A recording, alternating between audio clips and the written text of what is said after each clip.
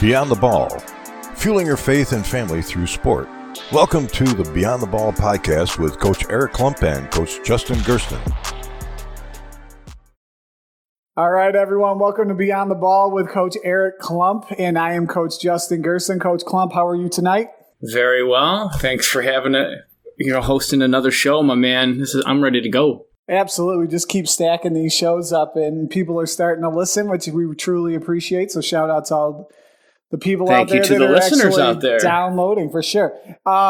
Celebrations tonight to get us started. What do you got for this week? Well, actually, I've got two, Coach, and one, sure. I promised my nephew Colin that I would say this on the pod today. Today, he rode his bicycle without the training wheels. So shout out to my little nephew Colin for that. That's my celebration. I told him, I promised him Uncle E's going to come through on that one.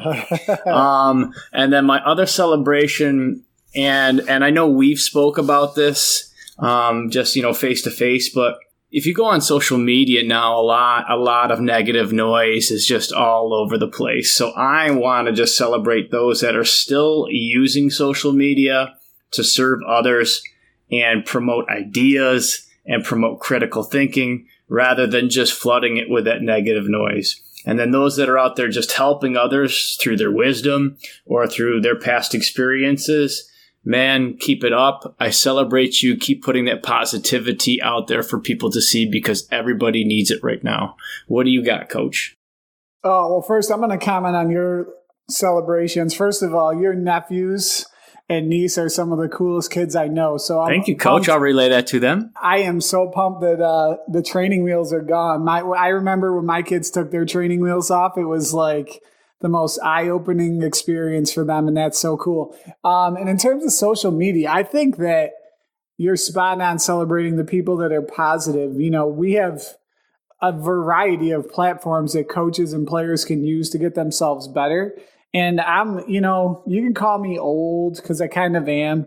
Get off my lawn type of guy, but I'm not get off my lawn. I'm not into a lot of the platforms, right? I'm into Twitter. My wife joined Facebook late. I'm only on Facebook only for usually just coaching resources. I actually have a lot of family that friend requests me, and I don't accept them because I don't want my timeline flooded with all that personal stuff. I just want it as a coaching resource. But I think you're right. I think, I often was criticized by my wife for saying, well, you don't have Facebook, but you have Twitter. And the big thing about it for me was always, I'm doing this as a news outlet. Like I want information. I just want to try and have access to new ideas. But you're right. Like recently, within the last 2 or 3 years, it's just become a mess of just people complaining and not willing to listen to other people's thoughts and ideas in a constructive manner. And so for all the people that are putting that out there in a positive way, that's definitely worth celebrating. My celebration, since you took two, I'm going to take two. Go ahead. I'm going to celebrate the Portland Trailblazers. We've had a long layoff of basketball, and while this episode might come out late and they might be out of the playoffs and potentially the NBA playoffs could be over. You don't know. And so I'm going to maybe give Dame Lillard, because we are taping this on August 16th, and he just went to work. Oh, my goodness. He's had 3 or 4 of the most incredible games that I've seen in a while. And I've always liked Dame Dalla, but for sure these last 4 games, this last week has been just absolutely outstanding to watch him ball out. So celebrating him. And then on a personal level, I just got a text from one of my former players who's a teacher, also a coach, and going back to do his administrative degree. I figured I'd connect it tonight because the coach we have joining us is also a former teacher, coach, and now an administrator. He just got approved to be the athletic director at his school. Greg Parzak, one of my former players. Oh, yeah, Greg. Celebration. Celebration for him. Newly married, just has a new 1-year-old baby that him and his wife, Bri, are enjoying. Emerson, she's adorable. But just keep plugging along and taking steps in his career. So I'm going to celebrate him. He doesn't even know I'm doing it. I've been texting him all day, though, but that's a really cool experience for him. But another young man that has set goals in front of himself, worked extremely hard. I see him posting stuff, his lessons, his creativity in the classroom, online, through Twitter. So it's no surprise to me. Yeah, just an amazing young man. I'm lucky to call him a friend after being his coach back in the day, over 10 years ago now, I guess. It's been a while, but just an amazing kid, raising an amazing family. So shout out to Greg. All right. Coach, what do we got for our verse for tonight? Okay, so what was on my heart was Philippians 3:13 and 14. It says, I focus on this one thing, forgetting the past and looking forward to what lies ahead. I press on to reach the end of the race and receive the heavenly prize for which God, through Christ Jesus, is calling us. And when I read that, I was just thinking about how important it is to consistently move forward. And I know we use that phrase a lot with our players, like play present, next play. So I was really digesting that as the same thing, and that same mentality, and creating that ever-longing relationship in our personal relationship with God, and just being persistent with the gifts that He's given us. And just know that sometimes these experiences are going to be good, and sometimes they're going to be bad. And through both of them, we just got to grow closer to Him and use our blessings as a way to grow closer to people and have grow closer in that relationship with Him in the end.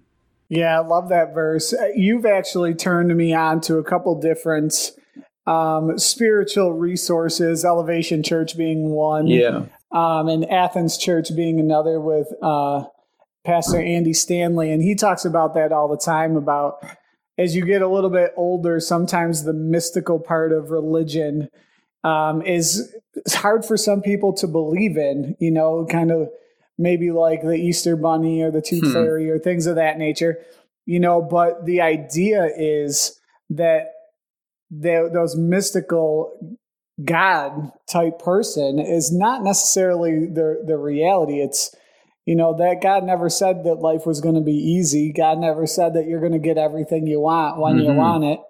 And I think that that's an important message, that you just got to keep plugging through. When good things happen, appreciate it. Count your blessings. When bad things happen, try to find your blessings even still, because my guess is you still probably have it better than somebody else. And so, yeah, he just said that he's going to be there right next to us by our side. So let's not be shaken by it. Yeah. Yeah. I think that might help with a lot of this anxiety too, as we're taping this. Here in New York, we're starting to get ready to go back to school. We know some other states have already started back in some capacity. And so a lot of anxiety in some of these parent meetings and faculty meetings that we've been having. And I just think a lot of it's going to work itself out. We might not like the way that it goes the entire time, but it's definitely going to work itself out. So, Coach, what do we have in store today? Who we got coming on?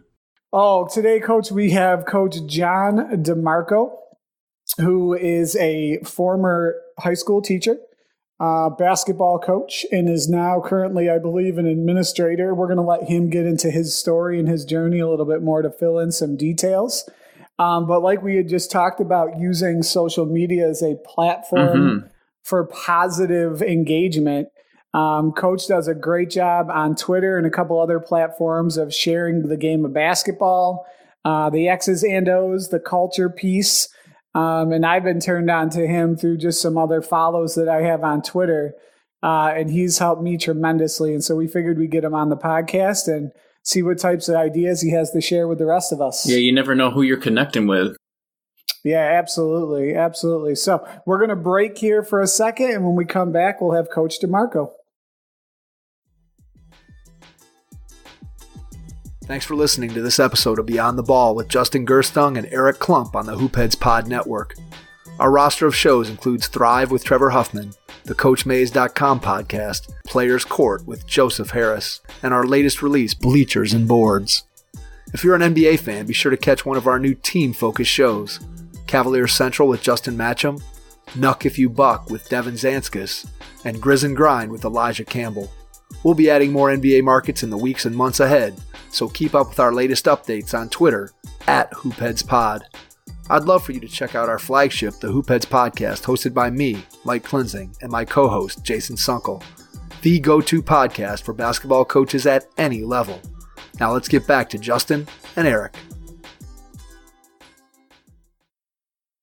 All right, guys, welcome back to Beyond the Ball. We're joined tonight with a special guest, Coach John DeMarco.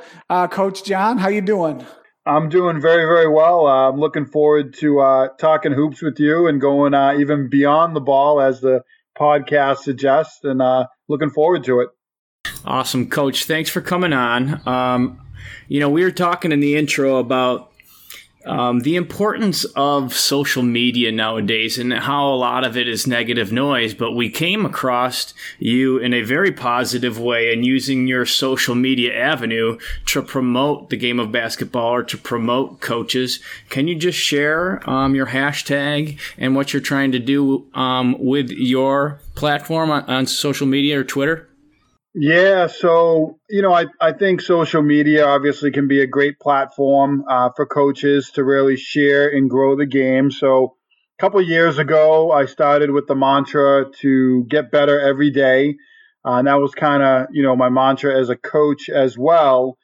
And that's kind of evolved and morphed into get better basketball and some of the other stuff I'm doing with social media. But one of the first things I did was the get better basketball chat, or the hashtag, which is GBetBBChat. And that has been a great forum for coaches and a really nice opportunity to, keep it positive and let coaches really help and support one another. There's a lot of questions that we have, and, there's a lot of things out there and a lot of places you can go to get information. But I think what's unique about the chat is the opportunity for coaches in real time to kind of go back and forth with each other. So, I think that's been great. And then I've really tried to expand now this last year, and I do a Get Better Basketball Live, where similar to a podcast, but a video cast where I interview coaches and try to, talk about different aspects of the game. And I just started sharing out a newsletter too. So just different things, but social media has been a great forum for me. I've learned from great coaches, and I hope that, I can share with coaches and they take something away from what I share and what other coaches share in the chat as well. Yeah, Coach. I mean, the reason that we're having you on tonight is because I came across one of your Wednesday night chats, which I just love. I mean, I don't get to them every Wednesday with 4 kids of my own here at the house, but anytime I can log on and get in there and hear ideas from coaches around the country, around the globe, of just what they think on different areas of the game. It's so great. Maybe one area that I was going to ask you about, and we'll get into your journey a little bit more as an administrator, is what are your feelings towards social media with your athletes and with your students? Is there a philosophy that you had as a coach, or that you have as a coach, on social media?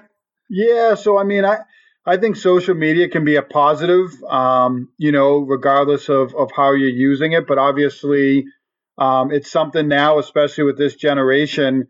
I don't envy the position that players and younger kids are in now, because, social media has become such a big part of their life. And there's a lot that goes to that. We really have to teach kids how to use social media appropriately and effectively. And I think we try to do that in schools. I try to do that as an administrator, but, also with sports teams too. I think it's a great way to post highlight films and, connect with coaches and put stuff out there. But obviously it's teaching kids that, there's a timestamp on everything that you say and everything you put up on social media. And, that's going to stay with you for a long time. And, there's a lot of adults that have a tough time, really recognizing that and put stuff out they probably shouldn't. So, we're trying to teach kids to, really self-monitor what they're doing with social media. So it can be a great thing for players now. I think there's a lot of places and people they can connect with, and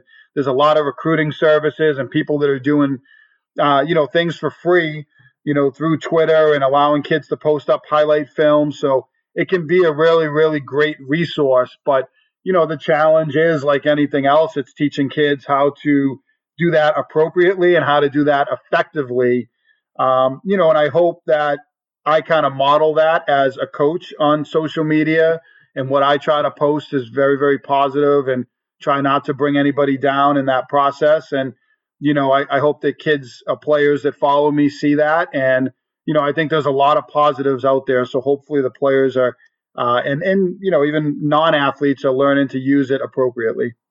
Yeah, just being a model for what you would hope that a lot of your young athletes would use their social media platform. With you in being an administrator, with that, in your opinion, do you think that it should be educated in our schools? Like, should every class, or should they all be taking a class on how to appropriately social media? And if so, at what age do you think they should be?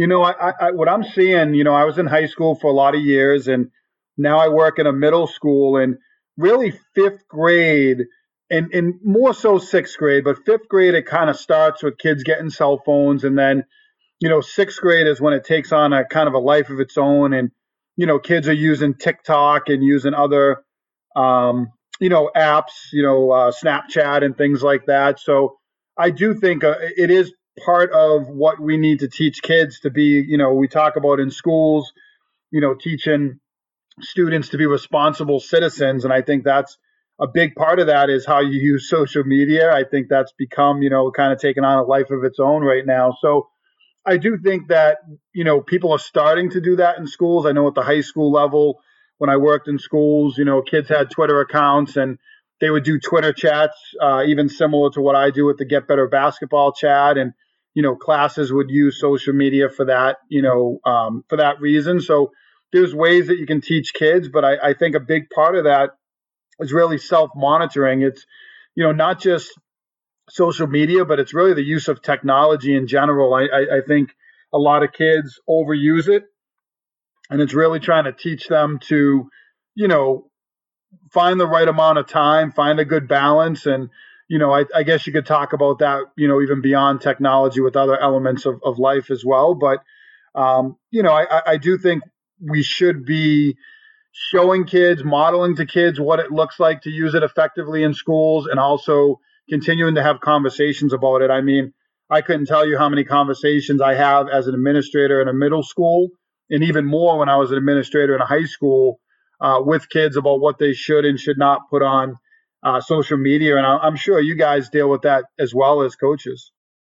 Yeah, I mean, as a father of this year freshman and seventh grader, I have some younger ones as well. My wife and I, both being teachers, are sticklers about cell phones, and we finally caved and got my freshman daughter a phone, which was like earth shattering for her because she has been like the only student in her school without it.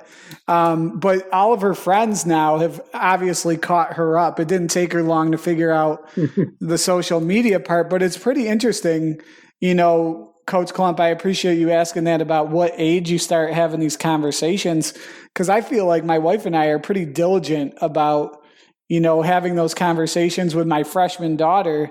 And even still, she's pretty naive. And some of the things that come across her phone from her friends, I feel like some parents maybe aren't having those conversations. And so, like you said, Coach, I just think, having those sincere one-on-ones about how much of an lasting impact that's going to have. People are going to look that stuff up from now until, they probably get jobs. College or administration trying to get into jobs. School. Yeah, for sure. So definitely kind of freaks me out. So Coach, my question then, such great insight as an administrator.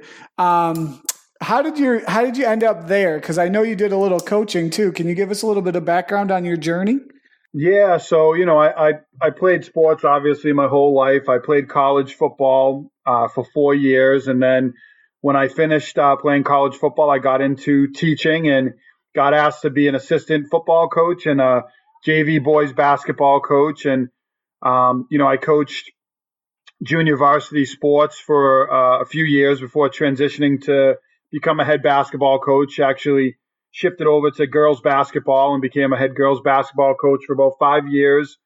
And also worked as an offensive coordinator in football for a lot of years. So at that time, kind of simultaneously, I was going back to school and getting degrees. I got my master's, I got my CAGs, and then I went back to Northeastern University and I got my doctorate. And I became an administrator my last year coaching. That was also the year my son was born, who's now 3, soon to be 4 years old. All right. And now I have 3 children. That was quick. A 3-year-old, a 1-year-old, and a 7-month-old. So, congrats. I should say a year and 7 months. So the last 2 are about a year apart. So it definitely was quick. And I knew obviously we were going to start a family, and I was being an administrator.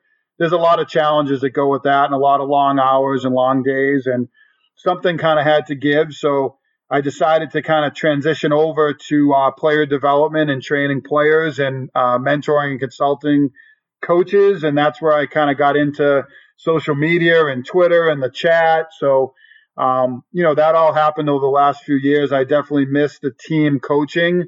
My last year in football, last couple of years in football, we went to a Super Bowl or a state championship here in Massachusetts, and had a deep tournament run in basketball my last year as a coach as well. Went to a state semifinal. So I had a good run. I miss it. I think I'll be coaching my kids, as they get a little bit bigger, and that will get me back into it. But I do love being able to stay connected with coaches. So that's another positive of the social media. Wow, you got a lot going on, John. Jeez, your story sounds a little like mine. Like I played college football, and then the game of basketball just intrigued me so much. So I got into that, and I help a little bit with the JV football. But when it comes to sports, was that a real big part of your life growing up?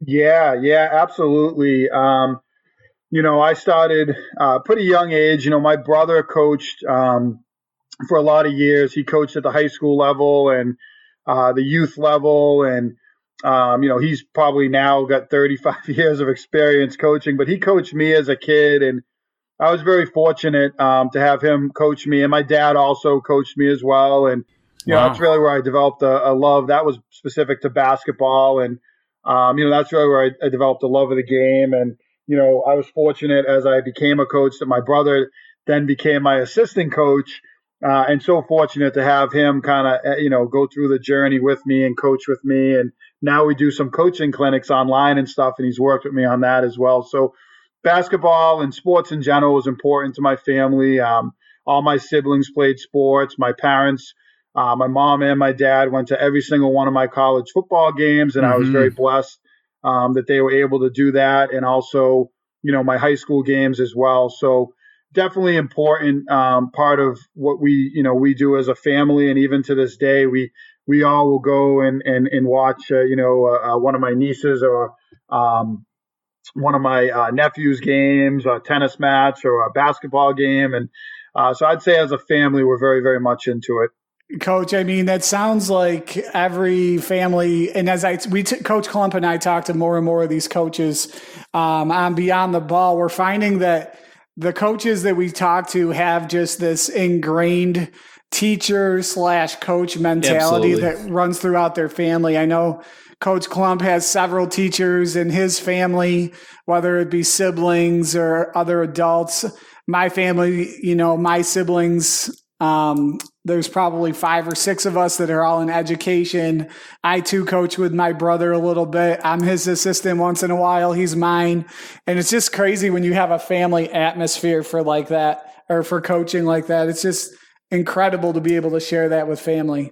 Yeah, it is. And our love for sports as a family is really, really nice. And no one else that's in education, but certainly, my brother coaching, and I think he definitely would have been a great teacher. And my dad too, he had a way about him with, showing us, the basics of sports at a young age and taking us through and, taking us down the park and playing with us. And I was very, very lucky to have that relationship with both my parents, but obviously my dad, we spent a lot of days at the batting cages or on the football field or, at the basketball court with him rebounding for me. So it's nice. It's nice to have that. And as I got older and I coached, to have my parents at all my basketball games and even my other siblings when, we'd get deep into the tournament and they'd be at the games yelling as loud as any of the other fans. Right. So it's kind of a cool thing.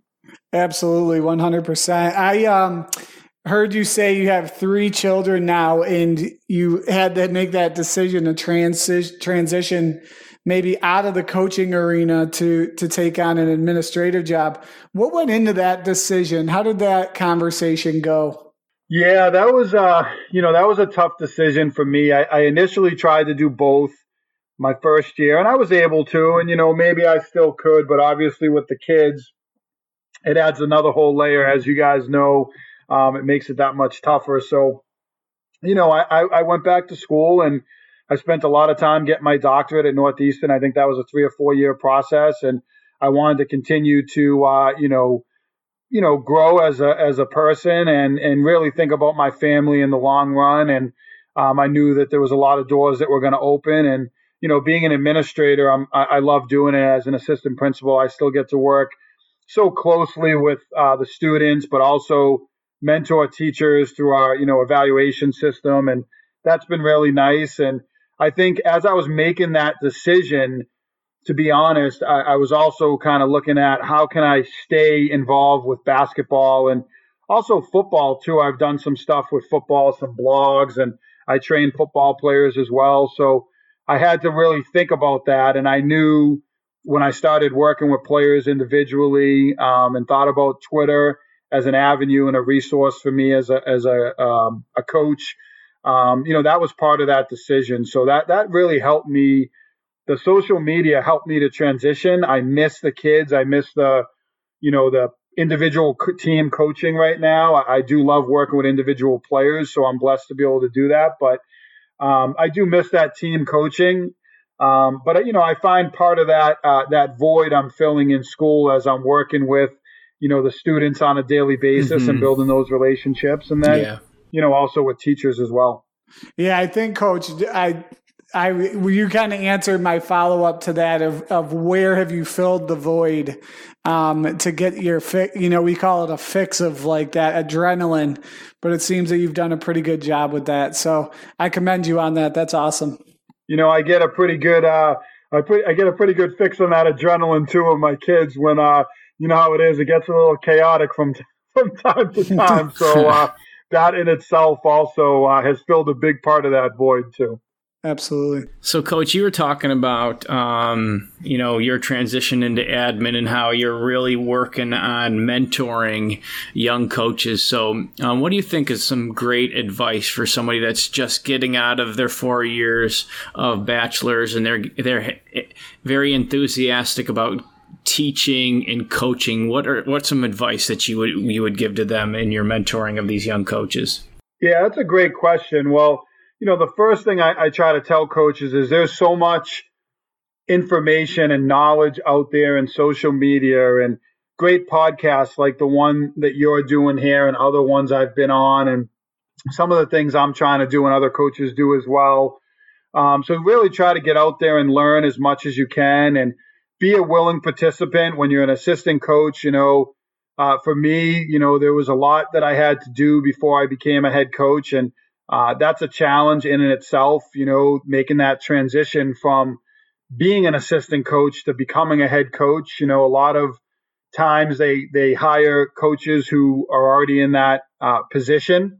And so, you really have to be patient. So as you're learning and really willing and eager to take on a number of different roles as an assistant, you have to be patient as well. And then, the other thing I try to tell people is that there's a lot of information out there, as I mentioned in the beginning, but you really have to kind of streamline that information and find what works for you. For me, there's coaches who I looked up to, like a Shaka Smart when he was at VCU and took some elements of his system, but I'm not Shaka Smart and I'm not Brad Stevens. And, coaches sometimes I think look at these coaches and you have to take things from a lot of different coaches, but you have to really make it your own and develop into the best version of yourself. And I think that's tough because there's a lot out there on social media and there's a lot going on and there's so many, you hear these podcasts and these videos and you watch a lot of things out there. And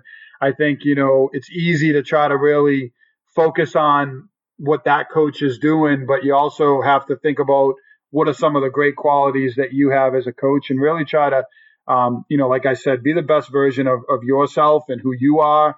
But it is good to learn and take that information because there's a lot of it out there. Yeah, it's just tremendous piece of advice. I fell victim to that when I first started coaching. You see a set on TV and the other team can't stop it. And you're like, oh, I would love to run something like that. My team would be great at that. And then you got to sit back and digest it. These guys are Division I athletes or pro athletes that are running that stuff, and there's a reason why they're running that stuff.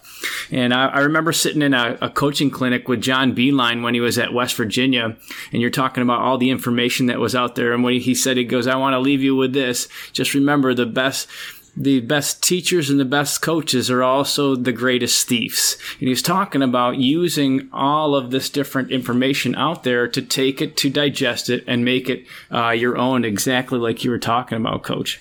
Yeah, and I think, that's, there is so much out there, and you want to make it your own, and you have to, like I said, really try to streamline that information because it can be overwhelming. And I see some coaches on social media that give great advice, and I hope I'm one of them. But, one of the things I do say to coaches, as I mentioned, is, there's a lot. You could look at every set, like you said, and it might look great on paper, but does that fit your personnel? Yeah. And what are the core values of your program? And what are you trying to accomplish as a program? And even you as a coach, how do you see yourself, when you become a head coach? And, there's obviously a lot to learn from coaches like John Beeline and other coaches out there, but I think you really have to be the best version of yourself and really try to, there's a lot you need to throw out. You take in a lot of information, you ingest it, Amen. And you have to be able to let a lot of that go. I bet there's some rate like 90% of what you take in, I bet is going back out,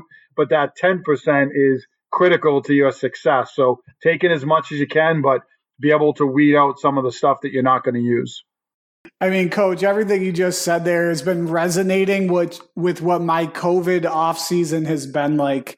I mean, I passion for basketball. If you asked all my kids, they would say it's God, then my family, and then it's hoops in my household for me. And I think it drives them a little crazy, but I think you're right. Like when you have so much out there, my biggest takeaway during this time off, because I'll dive into film and I'll get lost for a couple hours trying to break down a game, is trying to make it as simple as possible.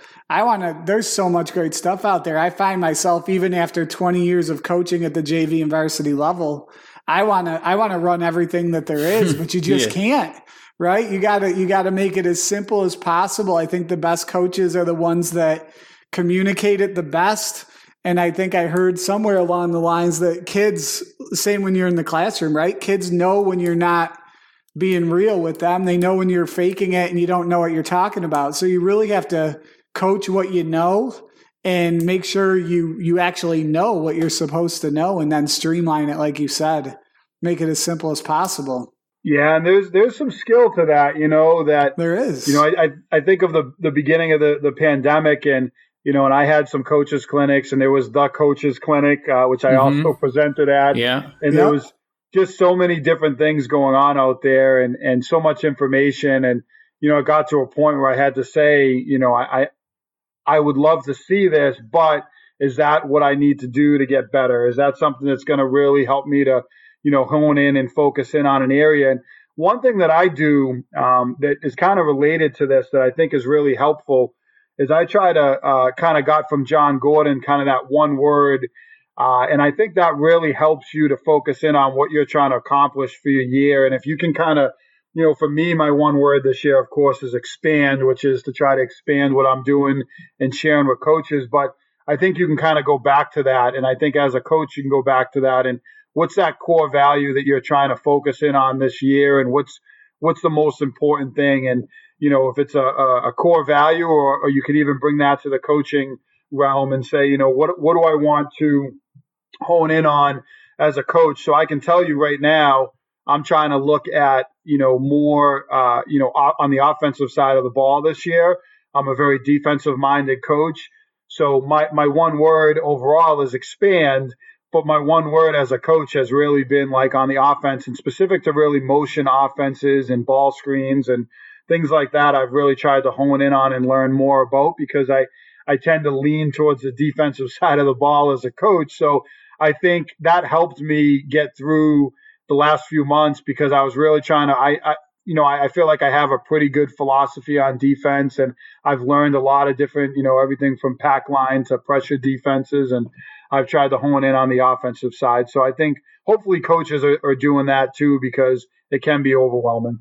Yeah, I mean, there's so many ways to win a basketball game, right? So offense has been more of my focus as well. And it's like, do you run read and react? Are you a ball screen motion team? Are you a regular motion team? And trying to just isolate, what you're into is so important. And I think you nailed it. John Gordon is a huge name on this podcast. Yes, Coach Klump and I are avid fans of John Gordon. And I think I love your word expand. My word this year is grace, which worked out well. I do it every New Year's. I pick a word on New Year's. Me too. And with COVID, grace has been the word that I think I say it every morning when I wake up, and I go to bed saying the same word. Just that no one's going to be perfect in this time period of getting everything right. No one's going to get it all right. No one's going to get it all wrong. We just need to have a little bit of grace. So I love that, Coach. Coach, I just picked up that you were talking about having a very defensive philosophy to your coaching style. I love asking this question. I think I ask it to all of our guests. Give me a couple of Coach DeMarco's non-negotiables when they step on the court for you. I love these. Yeah, I mean, if we're focusing on defense, I really transitioned into more of a pressure defensive coach. So, and I think what a big part of that is effort. My biggest non-negotiable is that effort. Whether you miss a shot on offense or you make a turnover, you have to get after it on the other end. You can't hang your head. People are going to make mistakes. I would tell kids, things are going to go wrong during the game, but the one constant has to be your effort. And when you start to, let your effort down a little bit, that's when other things are going to start to really go wrong for us. So we kept track of hustle points. I had a hustle player. We had a hustle ball after every game. So effort was, probably the most important thing for us. And, I came into a program that hadn't made the tournament in, I don't know, it was 12 or 15 years at the time. And, we were able to get there. I was very fortunate in the first season back, but I think the biggest thing that changed the culture was like we were not going to accept anything less but 100% effort on the court. And, I think a lot of that ties into the defensive side of the ball, whether it's, sprinting to a closeout, it's making multiple efforts on defense in difficult rotations, or, with us being a pressure defensive team, it was, the way we sprinted back in our press, whether it was back tapping or sprinting back to kind of fix it and get matched up accordingly in the press. But effort was probably the number one non-negotiable. And I think really the other thing that I try to look at, I talk about John Gordon, just to kind of bring it back there for a second, is really the positive, to really be positive. We read the Energy Bus as a team next to last year there, and I think it, really helped us to hone in and focus on that. So those are two non-negotiables, all kind of overarching. Awesome. So I know there's a lot of debate on social media on this question. Where do you stand on the high hands closeout? Is it something that is are you a stickler for, or how do you coach it? Or sorry to interrupt. Or are you a choppy feet guy or a hockey stop guy? Yeah. So the hockey stop is relatively new. So my last year coaching was 2016-17, and then the last few years I've been more mentoring coaches. And, I think you have to kind of do what works for you within your philosophy. So I think and I'll give you my direct answer. I'm not going to dance around it, but I will say that I think the hockey stop has a place. I think, I see some college coaches sharing clips of the flyby closeouts, flyby and recover, and they would rather, run people off the line. And then there's the choppy feet, high hands. So personally, I was always a choppy feet, high hands person, especially at high school. We did gear closeouts to players specifically. Yeah. So fundamentally, we taught the choppy feet, high hands, but we knew there were certain players that we were okay. I don't want to say leaving our feet, but there was times where we might have to get in their face, and it might be more of a hockey stop, but I didn't really know what a hockey stop was at that time because you didn't really hear that terminology, I feel like, until the last couple of years. So we would do that, situation the same way in the pick and roll. We were kind of a hard hedge or blitz team, but we would hug in situations. And what I mean by that is really get over the top. And if that player was, a really good shooter that was either setting the screen, we would hug them and not leave them. If they were using the screen, we definitely were going to blitz them or hard hedge them. So in terms of closeouts, we were choppy feet, but I do see a place for all three closeouts. And I think situationally, I would be okay with the fly-by closeout. But at the high school level, if all five players are doing that, I think we're giving teams a distinct advantage to get into the paint. Yeah. Where I think at the high school level, they're more dangerous. College level, I could see some flexibility, although I know there's still a lot of teams that are teaching the choppy feet at that level too. Yeah, I think, Coach, it kind of probably goes, and I think you kind of already alluded to this, with your level, right? Your skill set of the players that you have compared to the skill set of the players you're facing as your opponents. Like at the high school level, and Coach Klump, in my league, we coach against each other actually. In our league, like we're not fly-by closing out on probably 98% of the players in our league because they just don't shoot the ball well enough to do that. But as like you said, if you go to college and their whole roster shoots 35 to 45% from three, that's a little bit different story, I would think. So like you said before, I think you just got to see what's out there, adapt to your personality and to your talent level and go from there. Wouldn't you agree? Yeah. And I think that's the case. You look at your team, you look at the opponent's team, and I think, that adaptability is huge. And as a younger coach, I think I was a little more restrictive in what I did. I had certain things that I really believed in. And I think as I grew as a coach, I recognized that there's probably not one right way to doing things. Mm-hmm. I started out as more of a zone coach, and I've transitioned to more man-to-man, but you see great zone teams and you see great man-to-man teams out there. So same thing with those closeouts is I don't think there's one right way to do it, but there's a way that I probably prefer, at least, me personally. And to your point, if there's a high school team that is shooting that well, you're going to adjust and adapt. And that same thing at the college level, you're going to adjust. I hear a lot of people talk about, like Rondo and Allen closeouts and Kobe closeouts and kind of using players that we're going to close out differently. And I think that shows a lot of adaptability. And I like that. I try not to overcomplicate it for players, but I think situationally at the high school level, at least, you have to make an adjustment when there's something they can relate to. Yeah, 100%. Go ahead, Eric. Yeah, so it was interesting how Coach was talking about, relating things, because as a basketball mind, I was at a coaching clinic and he was talking about, rolling dice, and he said, there's so many ways to make a 7 when you're rolling dice, but it seems like the way people coach basketball, they think that there's only one way to roll a 7. But like you said, with the closeouts, there's so many different ways.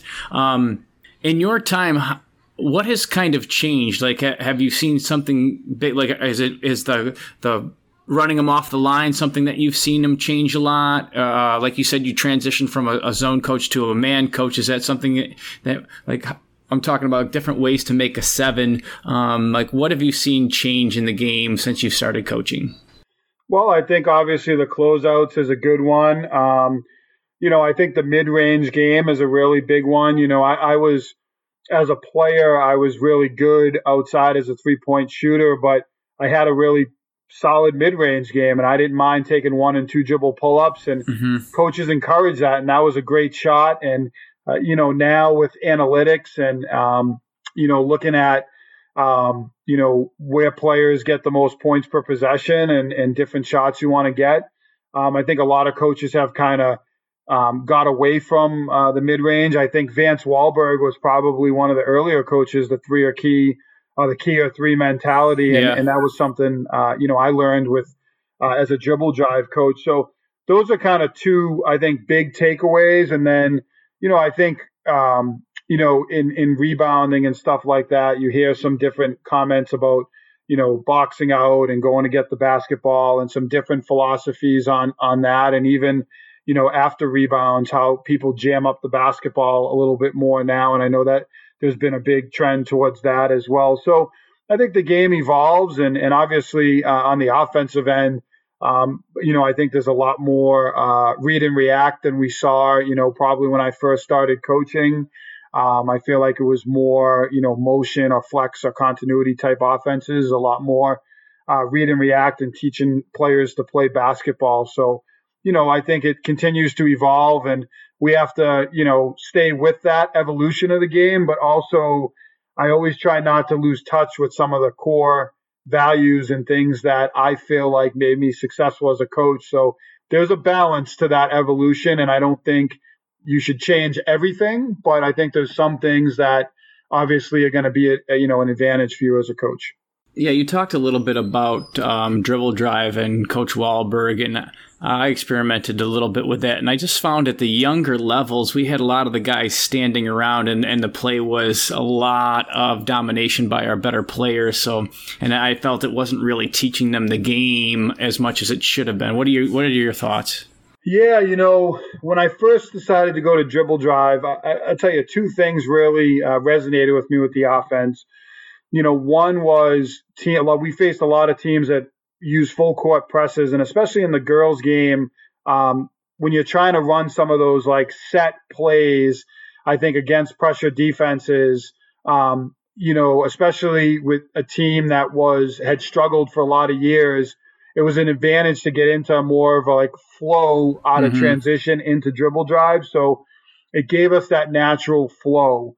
I think a lot of players did touch the basketball, but there's an element of patience to it because especially those corner players really have to sit and be patient. But we kind of evolved dribble drive, I would say, over the last few years I was coaching, and more of a hybrid dribble drive where we had the basics that we could flow into, but we tried to start with a lot of actions, whether it was a ball screen to get more players involved, or we used our post, who was in that kind of dunker spot, so to speak, and we moved them to the top of the key and went 5-out situationally with cuts and basket cuts and backdoor cuts. So we tried to, I think we evolved over the time. So I think a lot could be said about your point in terms of one or two players dominating. But I think it's how you use it as a coach and what you encourage as a coach too. We wanted a lot of players to touch the ball. We didn't always want to start off the dribble. We wanted, that pass across from slot to slot and a cut, through the free throw line to get another player involved, or a couple of passes. So we tried to incorporate more actions to really emphasize the importance of many players touching the ball. And what did happen to us a little bit is we became almost too unselfish at times. And as a defensive-minded coach, and then having a team that became very unselfish, there were times where we had to really, really overemphasize the need for players to have a scorer's mentality, because I feel like we got away from that in, maybe one of the seasons I was coaching, and we really had to hone in and focus on that part of it. Yeah, I mean, the dribble drive is so great. We've had, he's at Alabama now, but Coach, I'm sure you've heard of Nate Oates, who's the coach at Alabama. He was at the University of Buffalo for a little stretch, and they are a heavy dribble drive team. So we've experimented with that a little bit at Akron, but having those athletes that can be those selfish one-on-one creation type players is definitely a necessity. He would be a good one to watch to maybe develop those players. One question, Coach, and you've mentioned, Vance Wahlberg is maybe someone you've taken or stole some ideas from. Who else has been kind of like a hero or a mentor in your career that's kind of shaped your philosophy, either outside of basketball in life or on the court? Are there any major people that kind of come to mind? Would you reflect on that?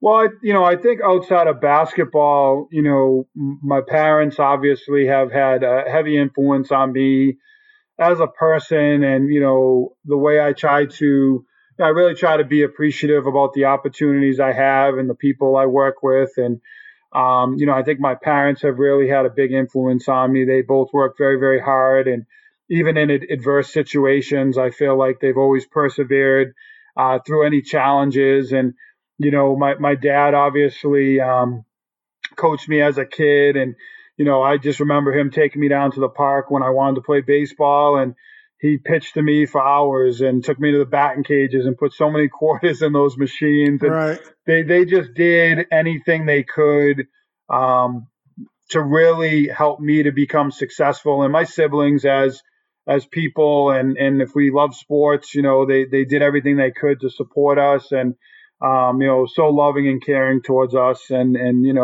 I was very, very lucky to have parents like that in my life, and still am lucky this day to have them around. And they supported us in everything we did. And, and I think of my brother getting me into coaching, and I always have looked up to him as a coach. That's really where I think I developed that love for coaching. And he was always so cool, calm, collected, and he built such strong relationships with players. And he had this mentality that, you had great players on the team, but he would pick the kid that, would trip over his own feet running down the court in the youth league. And he'd make a point to make that kid get better and make sure that kid got a basket. And, from a player development standpoint, I always took that with me as a coach. And how can we develop our 8th, 9th, 10th, 11th, 12th players to make them a valuable resource on the team? And having him as an assistant was huge for me because he had that mentality, and I always,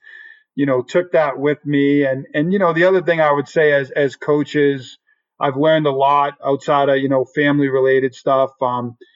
Shaka Smart has been a major influence, me defensively. And then, what he did at VCU, I think was miraculous. And at the same time, Brad Stevens, being a Celtics fan and just seeing his demeanor and what he does as a coach and the success he's had at different levels and kind of where he came from to be a head coach. So I think those are coaches I look at the higher levels that, definitely have had an influence on me and what I've tried to do as a coach. Yeah, because if I can remember correctly, when Stevens got the job with the Celtics, a lot of the chatter around the sporting world was, can his style transition to the NBA game? And it's just a great testament to him making personal connections with people and them knowing how much that man cares for them and how far they will go for him. Yeah, I mean, I look at what he's done with the Celtics and the connections he's made with the players, and you can see that they're like 100% by his side, support him. And I see that balance, of him getting on players when he has to, but also, that love and care he has for, he has for his players. And, you saw that at the college level. And I think there were questions. I was excited when he got hired, and my brother and I are season ticket holders for the Celtics. So we were very optimistic. Obviously, we like Doc Rivers. He got us brought a title to Boston. And we were optimistic when Brad Stevens got hired, and obviously now getting a new contract extension and knowing he's not going to go anywhere for a while with a really great core group of players. It's a lot of fun. We've been season ticket holders since I think about 2000, and I say we. My brother has the season tickets, but he takes me to every game, so I'm very That's the way to do it. I'm very lucky, but we've been going since 2000. We've seen so many great games over that time span, and we've been lucky to go to them. So, Coach, with your hashtag Get Better Basketball, I know a big topic of this pod has been the social media. So, what is like one of your favorite topics to talk about? Like you get all jacked up for? I know you said you're a defensive guy, but is there like maybe say offensive transition, developing culture? What is something that you really love communicating with other coaches about?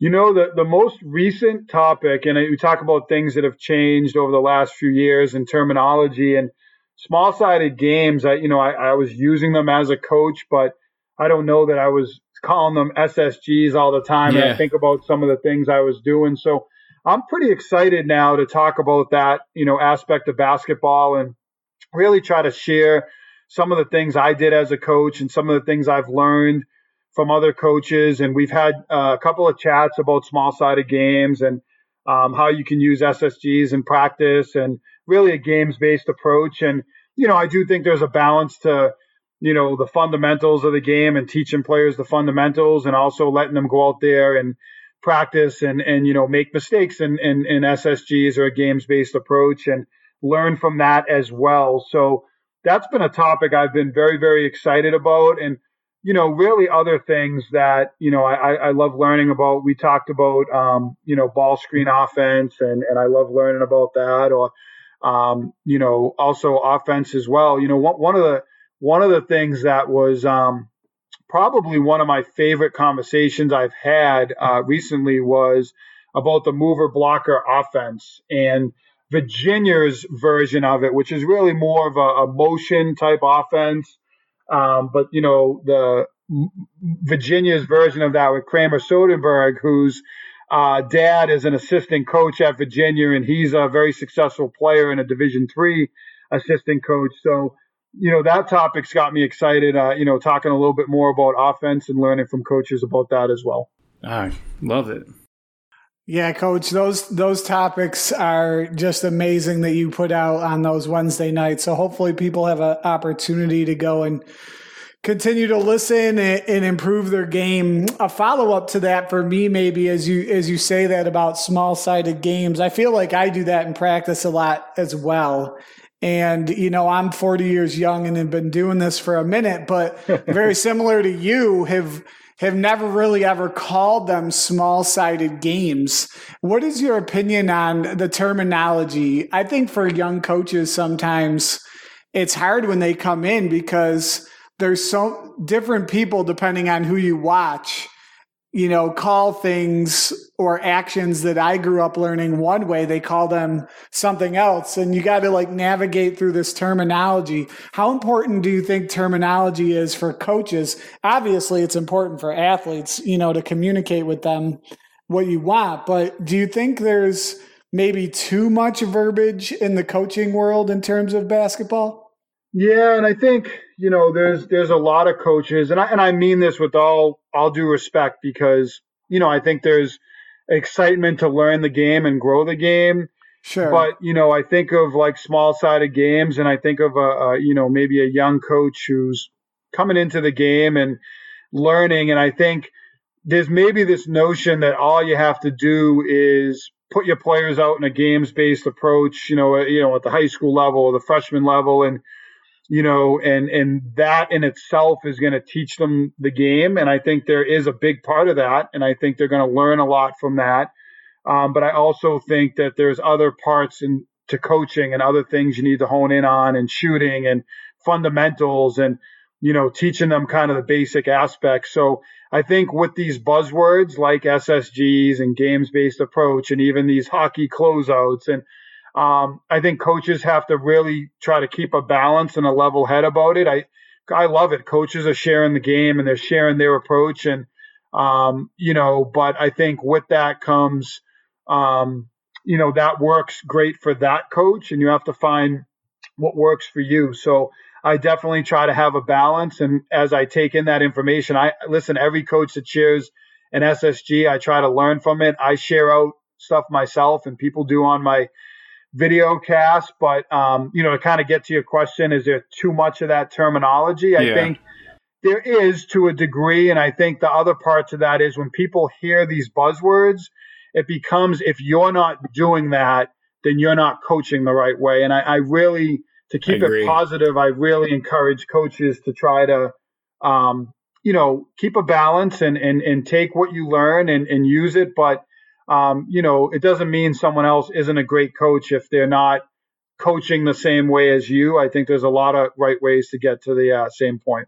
Yeah. And, just to kind of put an end cap on that topic, maybe is just, And I agree with you 100%, is that as we were watching, or I was watching some of these coaching clinics, it definitely, I had this sense of like, man, I'm not coaching my kids well enough. I'm not using small-sided games approach. But in actuality, I was kind of doing that. And then, as like we talked about already, I just reflected back and I said, how can I use a small-sided game with, for example, my 11-year-old son? He's out there with like 6 of his buddies trying to play 3-on-3, and they don't even know how to like come to a jump stop or do a stride stop, and they can't even execute that, yet I'm asking them to figure it out. And so the balance there was just really, really tough. And I think you're right. When you're coaching, you got to understand who your players are. If kids are going to go out and spend hours of the offseason honing their individual skills, then yeah, you should probably play some more situational game style stuff in your practice. But my school, my kids don't get a lot of extra hours in outside because they're 3-sport athletes. So when they come in, we really got to hone in on those basic skills. So definitely a balance. And I appreciate your comment on coaches got to kind of figure out what works for them and their team and go with that for sure. Yeah, I remember one of the best presentations we saw over the COVID break. I know, Justin, you and I had a conversation on it. Was the gentleman talking about dominoes, and he was talking about small-sided games, you know? Yeah. So you're watching it, and you're like, okay, what kind of terminology? But it really, like Coach DeMarco's saying, it's just how you got to make that connection. How can your players make the connection to know what you're talking about is probably the most important thing.